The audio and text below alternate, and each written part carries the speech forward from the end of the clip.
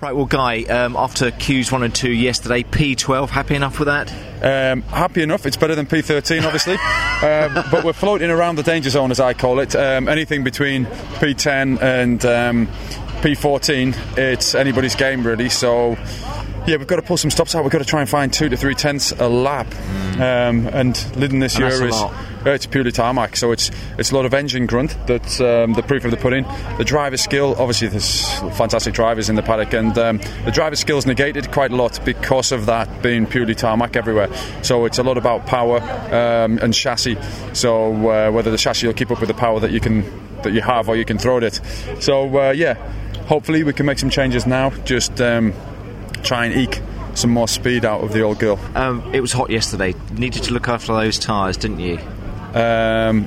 Looking after tyres and rallycross doesn't really go in the same sentence. It doesn't really work, no. Does it? No. But at a certain point it does, I suppose. If you look at Matthias and finishing the two qualies third and a couple of seconds behind, you'd like to think that he had a little bit of difference in his tyres compared to the VWs who beat him by a couple of seconds. But for us, with the older technology and the older machinery, you've just got to push as hard as you can and just throw everything at it all the time. And finally, tactically, did it go to plan yesterday?